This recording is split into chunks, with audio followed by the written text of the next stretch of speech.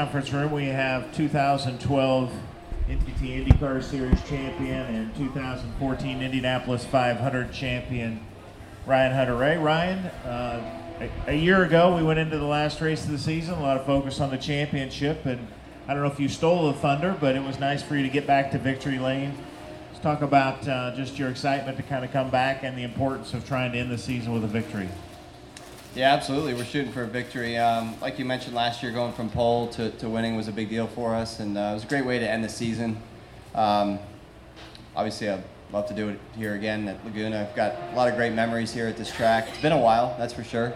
On one hand, I think, we worked all those years getting the car dialed in at Sonoma to where we were, we've had podiums there and finally winning. And then we're not going back, but the addition of Laguna Seca is a big deal for us. So been wanting this track back on the schedule for a long time, just like we had been for Road America. So I think Laguna Seca and the NTT IndyCar Series go hand in hand. So it's good to be back.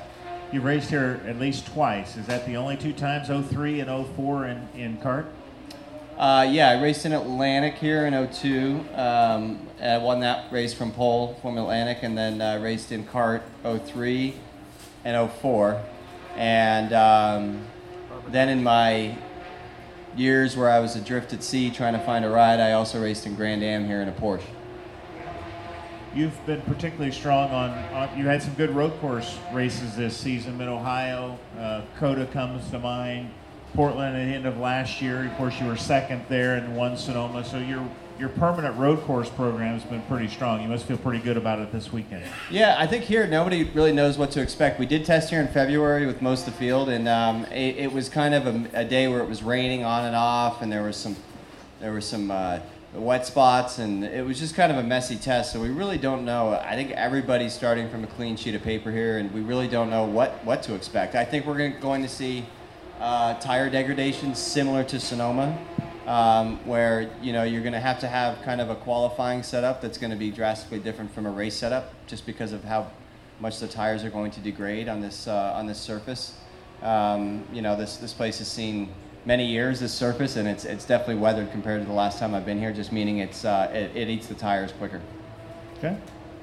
Open to questions. So let's start back over here with David Malsher on your right.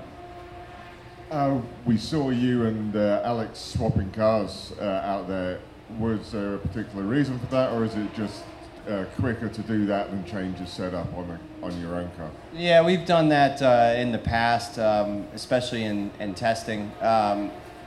With the open test, the day, an extra day like this, it gave us the opportunity to come here with drastically different setups. What would take you maybe 2.5 hours to change setups that different.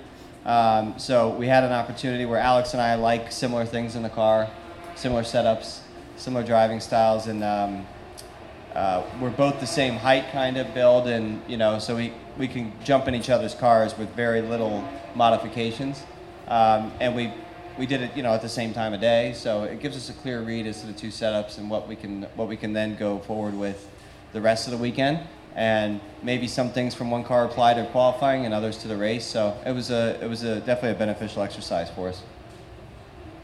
Jenna, over here on the right. Hey Ryan, Hey. What will your goal be beyond winning this week? Is there something you can do to help Alex's situation? Will you try to do that, or are you focused on getting a win? Yeah, I think the best thing we can do to help Alex and the 27 team is to focus on winning.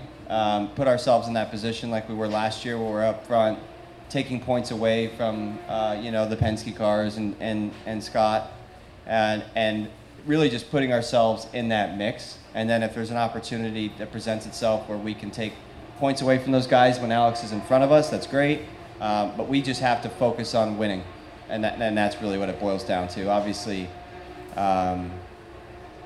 team orders are not allowed, so it's not like it's going to be, hey, block this guy and move over for him then. It's not like that. It's more just we need to put ourselves in a position to be good teammates and be up front taking away points from the guys that he's fighting against. Wolfgang on your left. Yeah, Ryan, you just said a minute ago you were racing here in kart. now with the IndyCar. How much different is it from car to IndyCar, the racetrack, especially the corkscrew?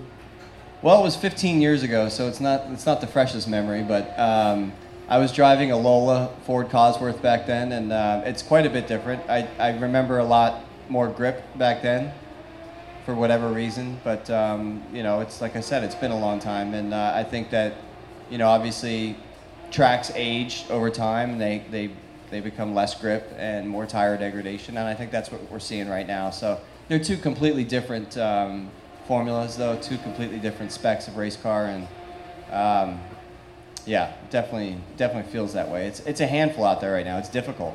It feels more difficult right now than it was back in '04 with more grip. We'll have Bruce and then Nate Ryan. There's so many moving parts in a race. You've got 4 championship contenders, but there's a lot on the line for guys like yourself and other drivers who are either racing for an upgrade next year or just to keep a ride. So with all that at stake, how difficult is it to manage? You don't want to get in the way of a championship contender, but you have your own race to win. Yeah, absolutely. I mean, you have to focus on your job, right? And winning for your team and winning as a team for your partners. And but yeah, you cannot trip those guys up. We've had that in the past, and it's just not something that you can do. You can't get in their way. Or not to say you can't get in their way. You don't want to be involved in anything that would have an impact on that championship with the last race being double points. And how tense were you going back to 2012? Because that was such an up and down race, because Will crashed, then he came out, then he was climbing back into the point where he could end up winning the championship just through attrition. And you were out there, you won it in a real fight. Yeah, absolutely. I mean, it was just such a crazy year. We won Baltimore, and we were right in the mix of it. And then we went to Sonoma, and on the last restart, we were running third, and Tag got into the back of us, turned me around, put me to the back, and then so that put us, kind of behind the 8 ball going into Fontana. But yeah, Will and I were fighting for 14th spot. I'm not really sure why we were both back there, but we both qualified towards the rear of the field, and we were fighting hard for 14th spot, and he crashed. I mean, it came a foot or two from taking me out completely with him. And what I couldn't believe he came, somehow that team got him back out, and it made it so that we had to end up finishing 3 spots further up than we would have if they had just stayed in the garage. So it goes to show, persistence in those and resilience in those resiliency in those circumstances really pays off for a championship contending team. So yeah, we had to finish. I think we had to finish 5th to win the championship, and we finished 4th. So it was very close, too close. Nate? Ryan, you mentioned the tire deg is significantly increased from the last time. Do you think that might have an impact on people say it's very difficult to pass here? Will that help maybe with the passing opportunities? And also dovetailing off of that, qualifying, everybody's saying it's going to be so important. Do you expect it'll be a track position race regardless if it's a little better with passing? Yeah, I mean, right now I'm guessing that the tire degradation is going to make more racing than there would be. Absolutely. I think there will be guys that are struggling more so on older tires than others, and you're going to have comers and goers that way. I do think it's a track position race because, let's face it, there's not a whole lot of long straightaways leading up to slow corners where you're going to have big passing opportunities, but I do think it's going to get very interesting with tire deg because it's tough to put the power down right now on older tires. So I think that's definitely going to spice it up. On your left. Qualifying is going to be important just so you can stay up there, but I think we'll see some guys that are just going to, go either forward or backward based on that tire degradation. Yeah, compared to others. On your Ryan, left.